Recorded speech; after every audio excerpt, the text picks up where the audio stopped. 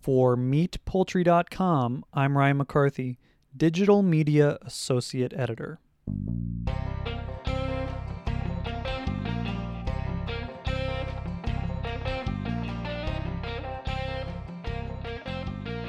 Retail meat sales have continued to grow exponentially during the coronavirus pandemic. This has led consumers to buy up beef, chicken, and pork, but also lamb has seen a major increase. That's why in this episode of the podcast, we reached out to California-based Superior Farms CEO Rick Stott to see how his business is handling this situation. We started by discussing varying business trends on a day-to-day basis, including the massive change in food service demand. Then we tackle what it takes for Superior Farms to shift its operation from splitting it between food service and retail to now focusing mainly on retail for several weeks. Then we look at how the company is emphasizing social distancing measures at their plants and keeping all facilities sanitized as possible. Finally, Stott mentions how the company attempts to handle the influx of lamb needed for the Easter holiday, a major day for Superior, regardless of the circumstances. Take a listen. The first question I wanted to ask you, Rick, was tell me a little bit about the major factor that's changed in your business now that we're all dealing with the coronavirus outbreak. Yeah, absolutely. The major factor that is obvious to, I think, everybody, and has certainly affected us, is the demise of the food service industry. You know, the restaurants closing creates a massive problem for the entire economy and people being out of work and everything else. But of course, a lot of lamb is consumed in restaurants. So right. That is a significant hit. So 2 weeks ago, for example, we literally walked in on a Monday morning and our major food service customers called us and said, hey, don't ship us anything more. So we go from, doing very well to doing nothing virtually in 24 hours. And so that's a major disruption, obviously. And the second component of that is on the flip side, the retail went crazy. Right. And they doubled their orders overnight. And so we had to shift from food service production to retail production to try to meet their needs at the retail level. I think, the one thing that I've been really amazed at is what doesn't change, and that is, our owner employees, we're an ESOP, so we have all of our employees are owners of this company. And the commitment that they've made to being at work, to really focus on meeting the needs of our customers has really been impressive to me. The 450 folks that are in Superior Farms and their commitment.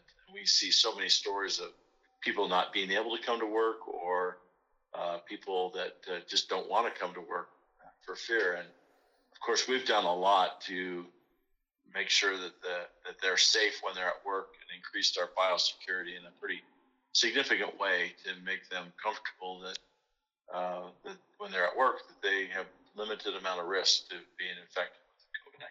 Right. So, and we've done a lot to communicate with them over the last couple of weeks and really trying to keep them up to date. So really the backbone of what we've seen is our owner employees, but we try to really meet the very dynamic changing needs of our customers. Right. That's the biggest change. Sure. And that's kind of what I wanted to dive into, and I've been hearing that a lot from other companies. Can you tell me what it takes for you guys when you're, whatever percentage of your business is based on food service versus retail, when you have to shift it now pretty dramatically for the next few weeks at least? Yeah. The biggest change is really what we're providing to our customers in the form of what we're providing them. So,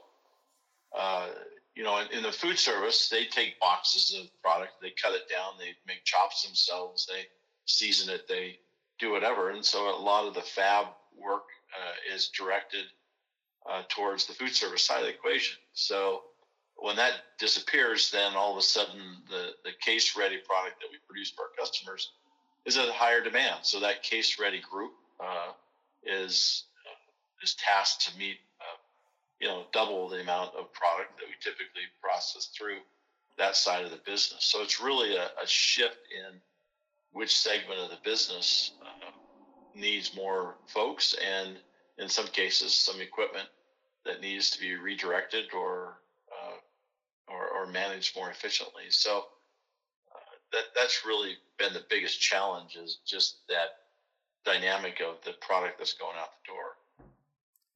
From your numbers, have you seen something similar to chicken, beef, and pork with the lamb numbers now? Is it just become an exponential number in retail, where you've seen something that you just haven't seen in a while and ever maybe? Oh, that's absolutely right.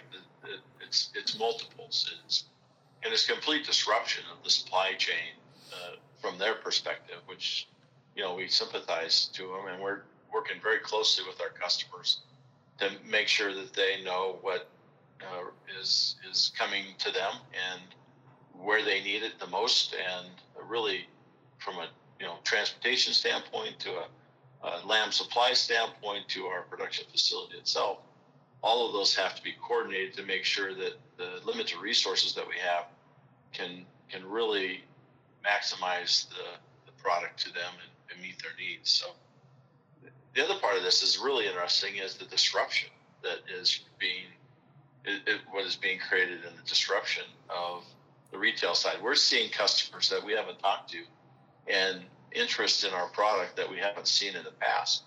And I think that flows back to the consumer as well, in that the consumer has an opportunity to be at home, have to feed the kids 3 meals a day, and so they're looking for variety. And one of the really interesting things with lamb over the last several years, we've seen a nice growth in demand for lamb, and a lot of it is stemmed from the fact of people want to have some variety in what they're eating, and lamb is one of the best variety proteins in the United States.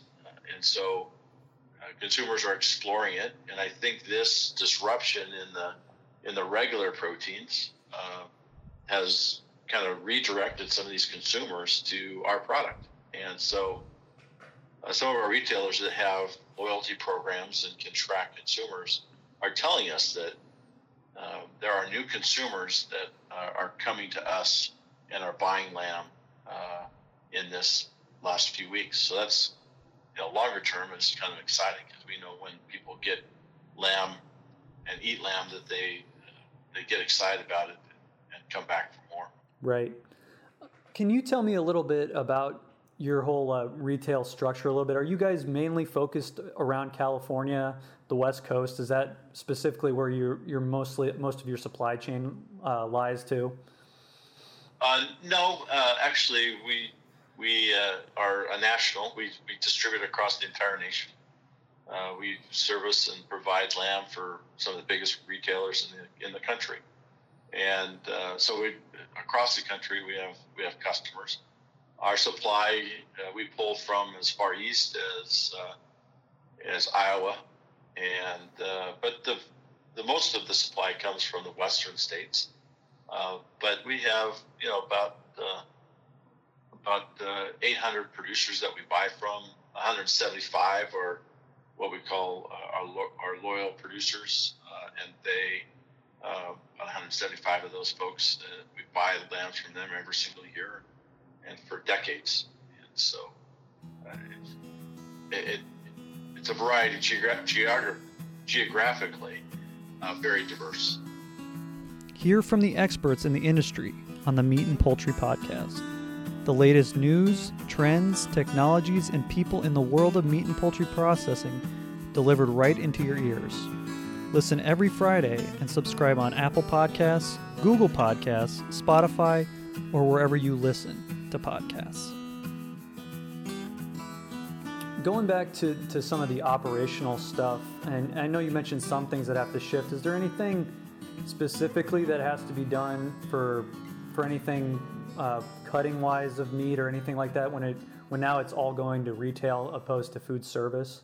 Anything with cutting of the lamb or meat or of that part of the operation? Yeah, absolutely. Most of our retail customers want case-ready product these days. Some still have butchers in the retail shops, and so we'll send them boxed lamb, and away they go. But most of our retailers are in case ready, which means that each individual cut is priced and packaged so that they can take the box in and just put it on the shelf, and it's already priced and labeled and everything else. So yeah, the packaging is typically much different, more further process in retail than in food service. Gotcha. And I know you mentioned earlier the steps you guys are taking to ensure safety of everybody that's working there. What are the extra steps that you guys you're taking to make sure everything's more clean, more sanitized, things like that? The first part of it really starts with the people themselves, and we've spent a lot of time emphasizing the importance of our own employees being healthy when they come to work. So, we have a very strict policy, and that says if you're not feeling well at any level for whatever reason, do not come to work. It's an excused paid absence. We encourage them to stay home. If you have a fever at all, don't come to work. It doesn't matter if you've got sniffles or you've got allergies. Makes no difference. Just don't come. And so it starts with that. The second part is really the biosanitation within the plant itself. On a very regular basis, alcohol rubs on tables, chairs, doorknobs.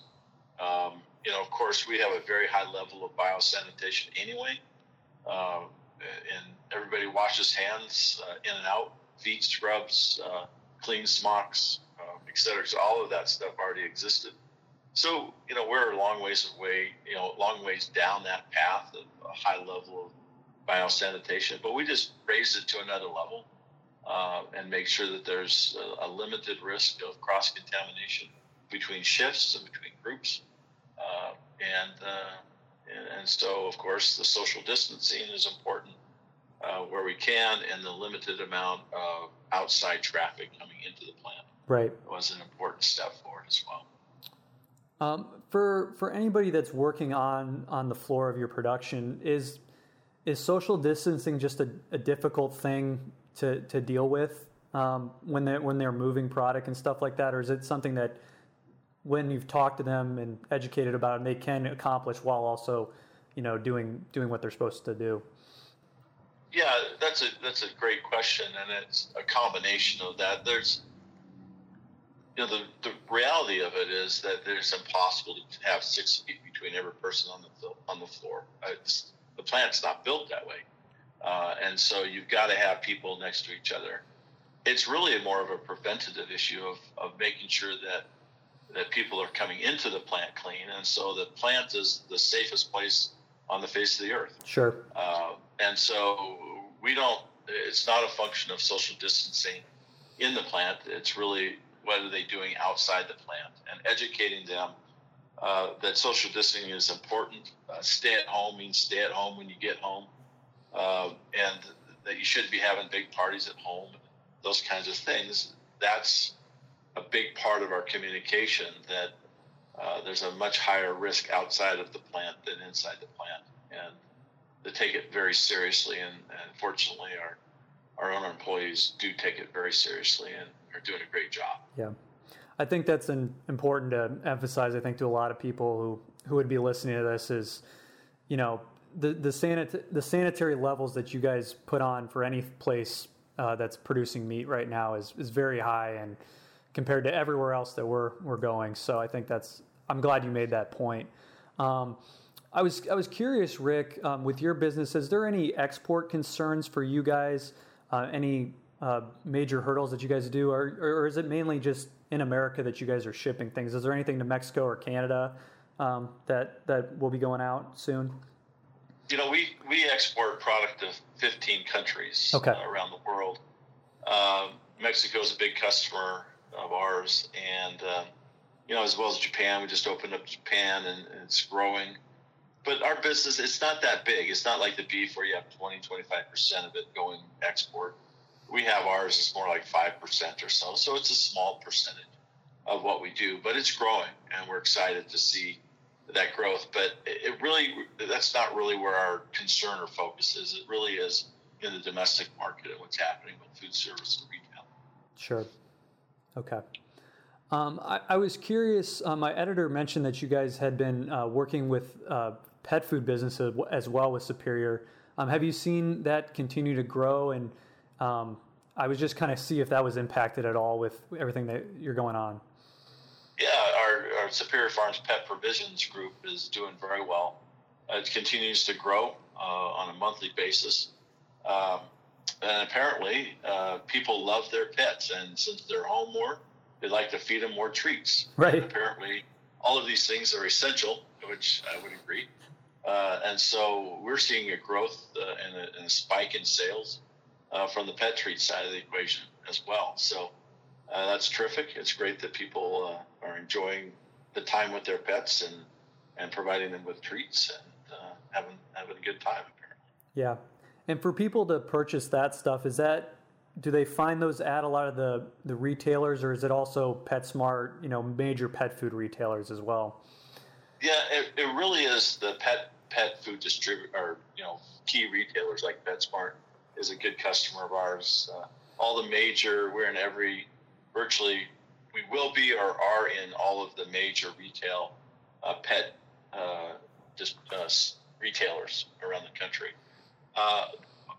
Where we really resonate in that business is really in the smaller regional high-end pet retailers. They like our products. They're high quality products, and so it kind of it lends itself to that kind of distribution channel, if you want to call it that. Sure. Yeah. So it's interesting because people are going to these places, to these pet stores and the retail stores and buying product. They need to have food. They need to have treats, and so it's doing very well. Sounds good, Rick. Just a couple more, and then I'll let you go. First of all, I wanted to talk to you as someone who's leading a company right now. How do you handle something like this on a day-to-day basis? And is there anything that you can shed a light on right now? Because just like everybody else, we're kind of playing this at a day at a time right now. Ryan, you're absolutely right. It really is a day at a time. Every day is something different, a bigger challenge. We've really stayed focused as an executive team on our people and communicating with them and encouraging them as best we can. It really, at the end of the day, is about people. And so if we can focus on that and helping them be successful in accomplishing what we need to do in this difficult time, then that's really what we believe is the most important as leaders of Superior Farms. So that's really what we focused on more than anything else. We have a great group of talented people that do their job very, very well and really want to do their very best for our customers and for our suppliers. We recognize the significant responsibility that we have in the lamb industry, one of the key players in that industry. And so we feel the responsibility, not just within our company, but for both the industry and as well as our customers. If we focus on our people and make them successful, then all the other stuff will be taken care of. Great. Okay, Rick, I'll just ask you one last thing. Is there anything else that you'd like to add about what Superior is doing or what you guys are looking forward to for the next few weeks? I know we just kind of went over the day-to-day thing, but is there anything else you'd like for a parting thought on it? One of the unique things about our business is that Easter plays a huge role in the lamb business, right? Yeah. And so all of this chaos is, piled onto the Easter, intensity. And so it's going to be really interesting to see at the end of the day what that does and how it all works out, because, people across the nation are going to change their behavior for Easter dinner. Many go out to dinner. Many stay in and have large family gatherings. Neither one of those two things are going to be available. And we believe that a lot of the products that we've developed over the last several years are going to fit nicely into what a smaller family gathering would be. More pre-prepared products, more seasoned products, more products that are more approachable by consumers in the U.S. It'll be really interesting to see how this carries over and follows through in the future weeks as the behavior of Easter changes for the American consumer. Yeah, so, I'll be real curious to see. Unique. Sorry, go ahead. Well, it's just really unique to this industry because of that emphasis in Easter. Right. Yeah, I'll be really curious to hear from you guys when Easter passes. Now, I wasn't even thinking about that, but yeah, that's got to be a big time of year for you guys, regardless of what's going on. That's absolutely right. It is the largest sales period that we have. So I know many of our customers. We've been shipping Easter orders that they made, a month or two ago, and they're telling us that they've blown through that product already. So, it's going to be interesting to see how this all shakes out. From our customers to the consumer. Yeah, and then from the retail side, I'm sure you'll see a lot more too. I'm sure it'll be a big week next week now. So no question about it. It's going to be. So okay. Hey Rick, I really appreciate the time, and good luck with everything, and stay safe. Hey, thanks Ryan. Thanks for your time. All right. Appreciate it. Take care. Make sure to check out the latest stories from the magazine and online at meatpoultry.com. Also follow us on social media on Facebook, LinkedIn, Twitter, and Instagram, all by searching at Meat Poultry. And if you like what you heard, please leave a rating and review. It really helps us. All right, that's it for this time, folks. Thanks for listening, and have a great day.